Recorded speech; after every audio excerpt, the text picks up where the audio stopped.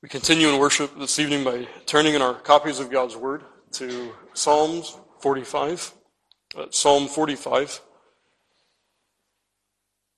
We commence our reading there at the 6th verse.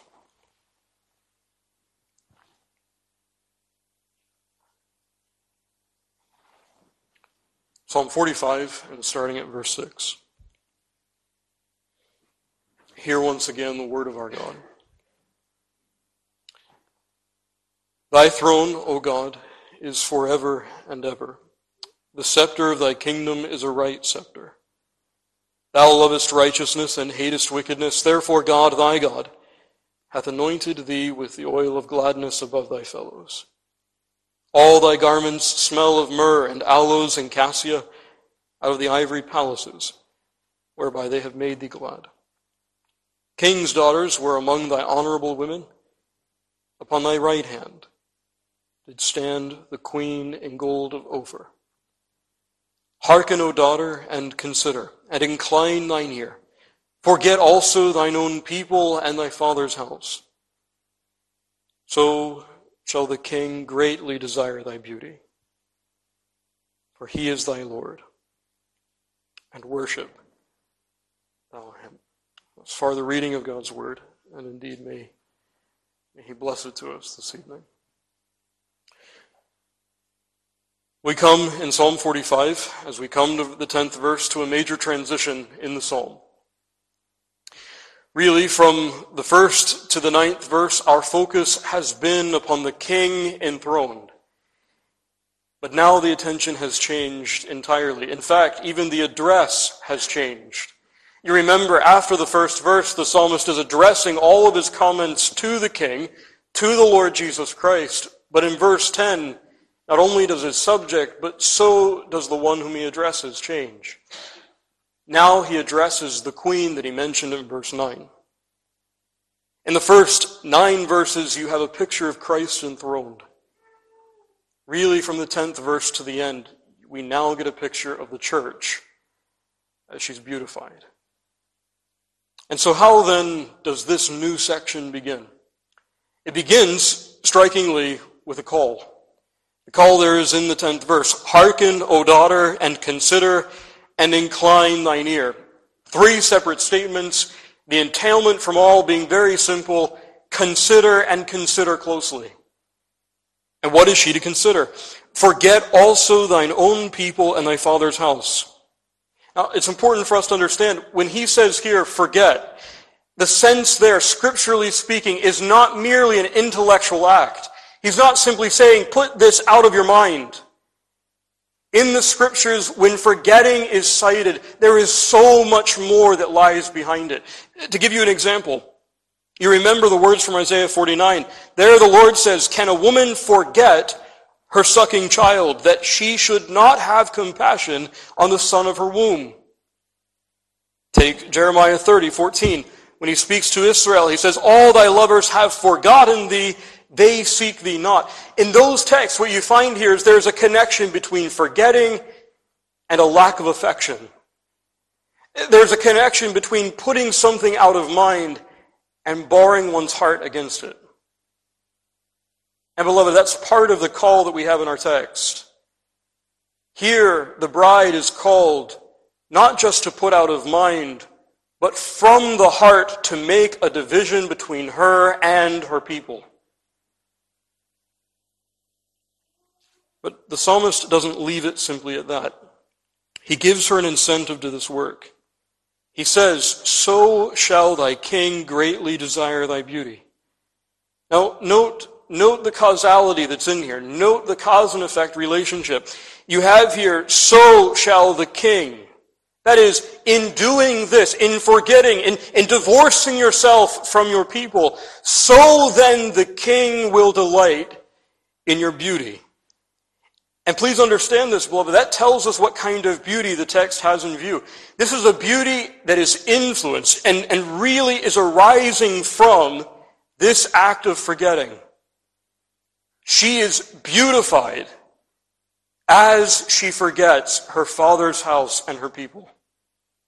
That's the kind of beauty that the queen is ascribed here. And also remember, beloved, this is given to her as an incentive.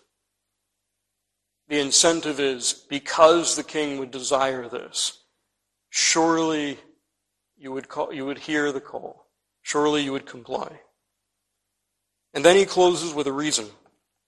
The reason for all of this is because he is thy Lord, and worship thou him. In place of your father, adore this king.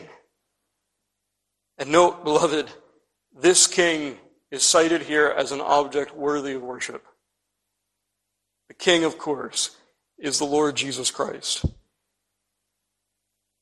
Now, beloved, there is some complexity in the text. I want you to notice at the beginning, she's called a daughter.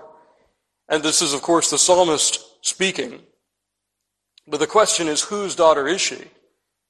Well, in the text, we're told that she is to forget a father.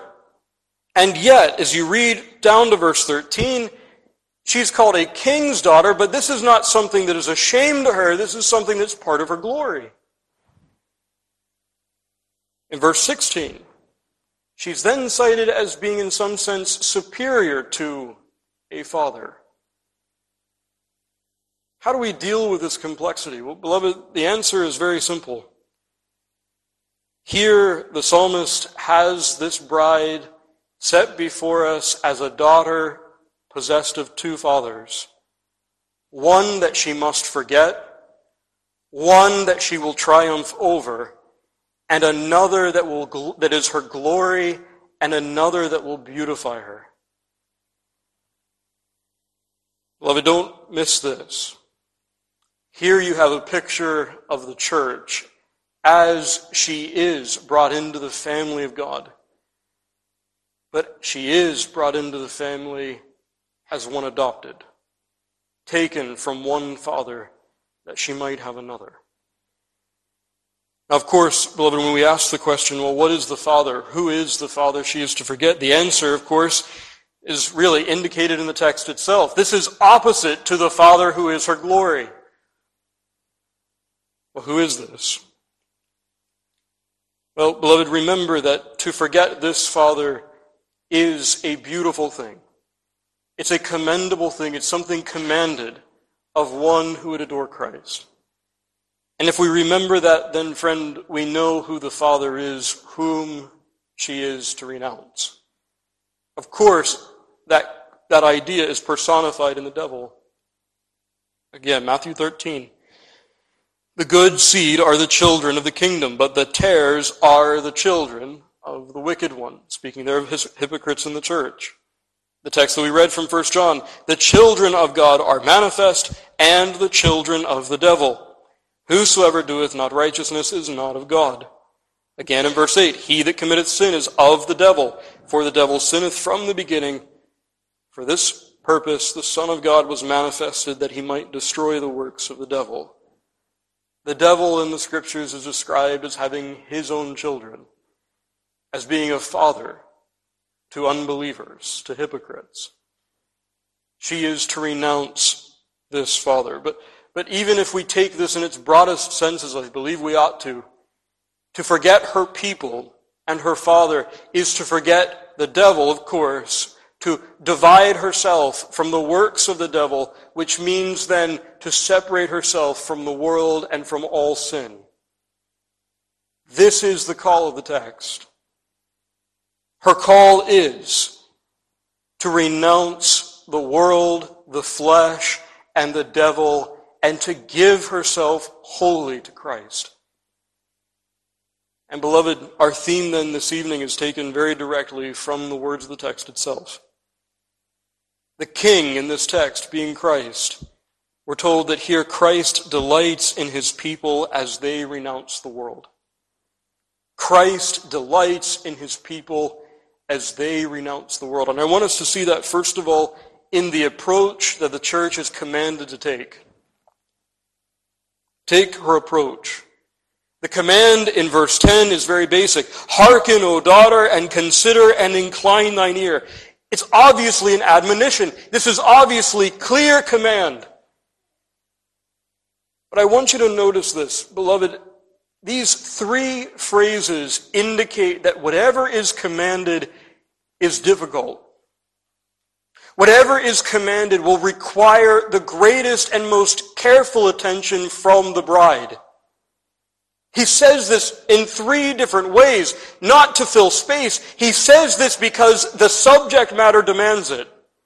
The calling demands this kind of carefulness. And as you look in how these phrases appear throughout the Scriptures, you'll notice that whenever the difficulty is there, these kinds of statements are heaped one upon the other.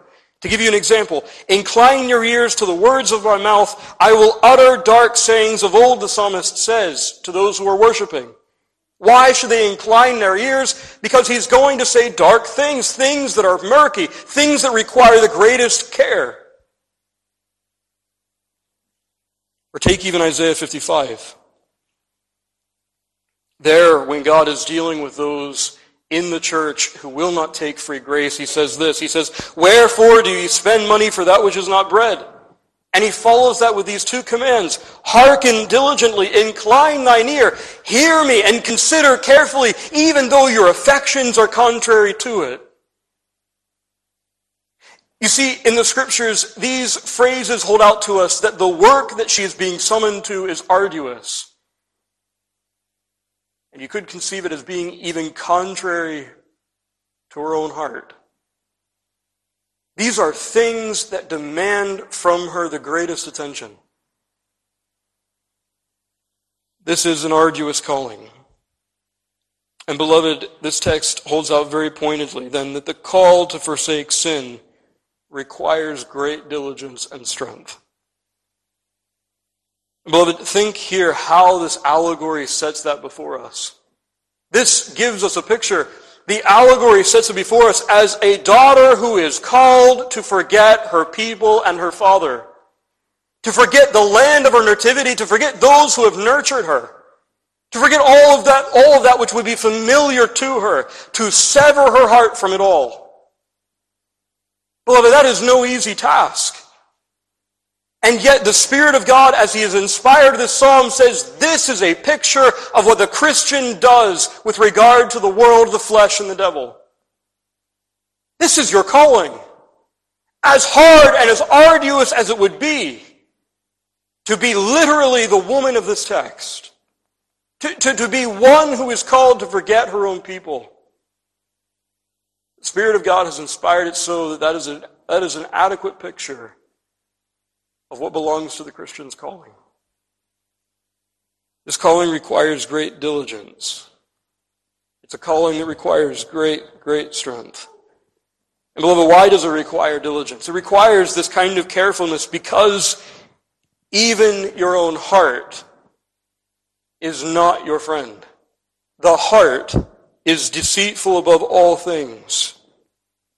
And beloved, remember how deceitful that is. Christ gives us a picture of how deceitful the heart can be. The heart will make it so that people will kill the people of God, and as Christ says, they will think that they do God's service. That's how deceitful the heart is. The heart will literally lead men to kill God's people and do it as though they were doing it for God's sake. Take what you have in Galatians 3. O foolish Galatians, who hath bewitched you that ye should not obey the truth? The Christian encounters people who the apostle describes here as though they had some magical powers. Their force is so mysterious and so deep and so murky that he says here, it's as though you've been bewitched. Their deception is so deep and so compelling.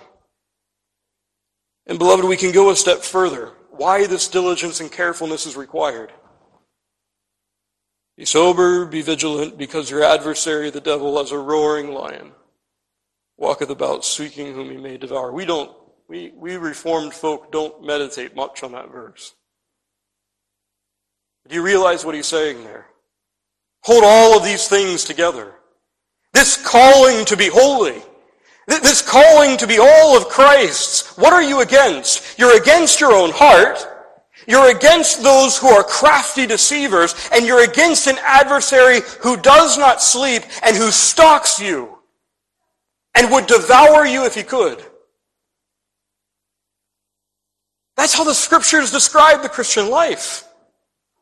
That's how the Christian is described, as one who would forget, that is, divide herself from the world, the flesh, and the devil. And is it any wonder then that in the Pilgrim's Progress, when John Bunyan is seeking to give illustrations of what the Christian life is like, he shows us bodies strewn on either side of the path. He shows us a Christian who's engaged in battle with Apollyon. In Bunyan's estimation, this is a calling that is arduous. Beloved, this is something that we have forgotten. This kind of need for carefulness and for diligence in killing sin and living in new obedience, we have forgotten. We have forgotten the need to be so careful. I mean, have we really thought much about the kind of strength the Christian life requires? I mean, the apostle gives us a picture, doesn't he? He says, the weapons of our warfare are not carnal. And so we say, well, that's good. We can leave our swords and our shields at home, our howitzers and our B-52 bombers. They don't need to come out. We're going to do something that's a bit easier. But know what the apostle says. He says, but mighty through God to the pulling down of strongholds, casting down imaginations, and every high thing that exalteth itself against the knowledge of God. And if that wasn't enough, and bringing into captivity every thought to the obedience of Christ, and having in a readiness to revenge all disobedience, wherein your obedience is fulfilled. Do you see what the apostle did there? By saying that our weapons are not carnal, He's actually made the case that the Christian life is more arduous than the life of the soldier on the battlefield. I mean, think about what he's just said. Every thought brought into obedience to Christ.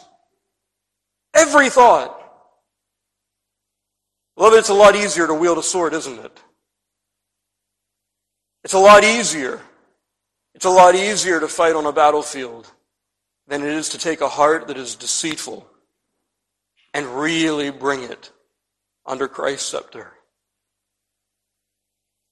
But note how the apostle continues. Those who are in Christ, he says here, those who attain heaven, the violent take, that is the kingdom of heaven by force. Matthew 11:12. He says, those who are saved are those who are arduous, possessed, as it were, of a holy violence, a zeal against sin, and a zeal to live for God. These are the only ones that attain to it. Only the violent take it. And beloved, if you think about how the apostle himself explains what this holy violence looks like, the picture really couldn't be more graphic. He says here, I keep under my body. In the original, the sense is, I beat my body and bring it under subjection, lest by any means, when I have preached to others, I should be a castaway. This is a man who is fulfilling what our text requires. This kind of carefulness and this kind of zeal that is required for one to really forget the world, the flesh, and the devil as they must. And beloved, don't miss this. Don't miss what he says at the very end. Lest, says he, lest when I have preached to others, I myself should be a castaway. The apostle says this is a struggle that I must maintain because it has the highest and most gravest consequences. Beloved, I hope your doctrine of perseverance of the saints allows for this kind of speaking. And the question, of course, if this is the Christian life, if it requires this diligence, well, where does it come from? Be strong in the Lord and in the power of his might, says the apostle. To Timothy he says, my son, be strong in the grace that is in Christ Jesus. There's the source. But beloved, if you hold all that I've said to you up to this point together, you'll notice that those statements are not there simply to alleviate concerns. Those statements are telling us the only way that one continues and perseveres in the Christian life. It is only by omnipotent grace. It is only by the Lord's strength that one lives. Beloved, do you think about the Christian life this way? That it requires this carefulness and this diligence, and it requires nothing less than omnipotent aid to keep you in it. Beloved, if we knew all that faced us, if we knew all of the trials and all of the difficulties that were around us, I think the weakness of our faith would lead us only to despair. The Lord has, in His mercy, kept us from seeing all that stands against the godly. How men and devils are conspired against your growth and Christ-likeness. But beloved, that's the calling. This is a calling that demands carefulness, demands the greatest attention. But that brings us, secondly, to the nature of this calling. That is the abandonment that the psalmist calls the bride to. He says, "Forget also thine own people and thy father's house." She is to diligently engage in this work. Well, what is this work? Note that these two statements really are synonymous, but they're statements as they stand together that speak here of a total abandonment. Holding them together, it's a wholesale rejection of what she had before. And beloved, this is a picture that the Christian is to strive for a total break with sin. No, the Christian will never know Christian perfection this side of eternity. But she's here called to endeavor toward it. She's here called to exercise all the grace that God has given her, that she might not allow one vestige, one part of her old life to have dominion over her. She is to be made entirely new.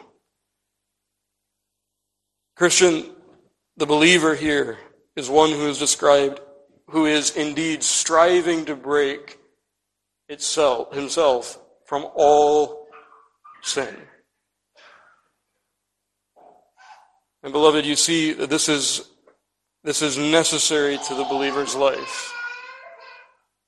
No man, having put his hand to the plow and looking back, is fit for the kingdom of God. Luke 9:62. If we are like Lot's wife, still hankering after Sodom, Christ says very pointedly, you are not fit. And Christian, I'm not going to speak to you at all about the need for perfection in this life because it will never be attained. And I'm not going to ask you this evening either, even about the degree to which you're at war with all known sin. Because even in the soundest believer, that degree of hatred is going to fluctuate. It'll ebb and flow. But this text at least brings before us the question, am I really one who is striving against all sin, or am I allowing myself that one sinful indulgence that I have no intention of removing? Beloved, if that's the case, you're not heeding this call. Sin still has dominion. But thirdly and finally, as we leave the abandonment that she's required, we're given the incentive for all, and that is the approbation of the king. So, says the writer, shall the king greatly desire thy beauty, for he is thy Lord, worship thou him. Beloved, I don't have even 10 minutes to cover what's in this text. I am almost certain that for 10,000 years and longer, you and I will be meditating on the depth that's in this text. We're here told that Christ really delights in the strivings of his people toward holiness.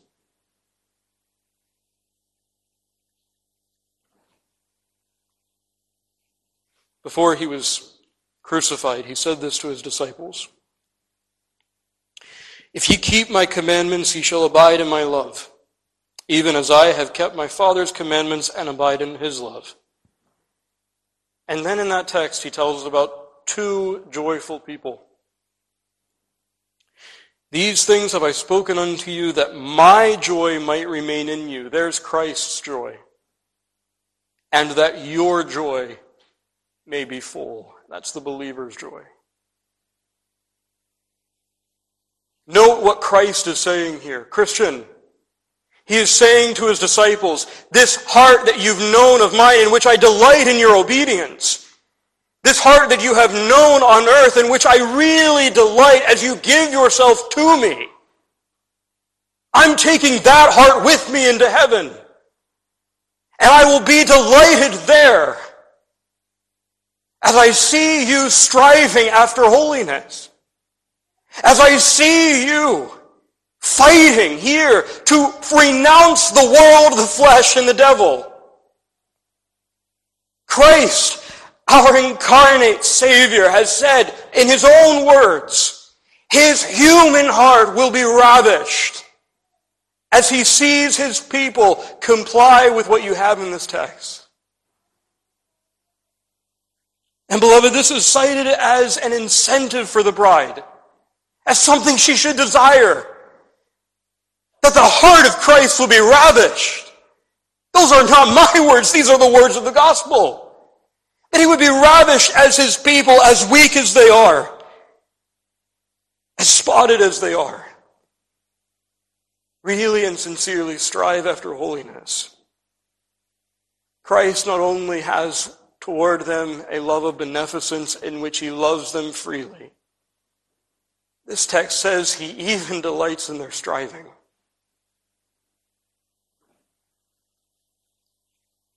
Beloved, that's the thing that will make you and I holy. I want you to know that's the thing that will drive a man to greater godliness. It won't be because he longs to be a better husband to his wife or a better father to his children only. The thing this text holds out to us is that the great incentive for holiness is that Christ, that our Christ actually delights in his people as they strive to grow in conformity to him. And that's really what you have in Song of Solomon 4. There, when Christ is speaking to the bride, he says this, he says, "Thou hast ravished my heart, my sister, my spouse. Thou hast ravished my heart with one of thine eyes, with one chain of thy neck." Oh, beloved.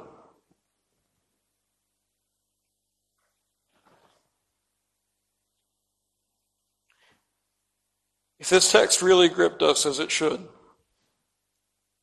I don't see how we could be the same people. I don't see how we can be unchanged. Because, beloved, here is the thing. The Christ who has redeemed you at the cost of his own blood,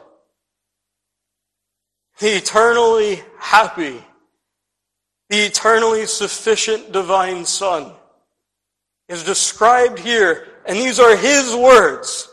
His heart is ravished when his people strive for holiness. Christian, that will make you pray. If you have any love for Christ, that will make you pray. If you have love for Christ, beloved, that will make you pursue more and more a fight against sin and a living under righteousness. Because this is what the text says. You renounce the world. And as in Christ's own words are in John 15, his joy remains in his own as they do so.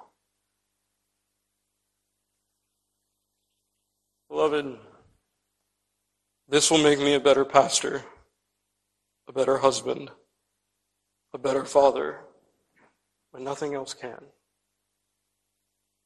To know that my living Redeemer, though I fail so often in so many ways, delights to see striving for holiness That will change a man. So, Christian, are you willing?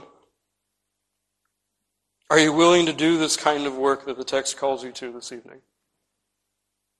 Are you willing to forget the world, the flesh, and the devil, and to strive for holiness, knowing that this is the incentive? That a living Christ in heaven delights in your doing so.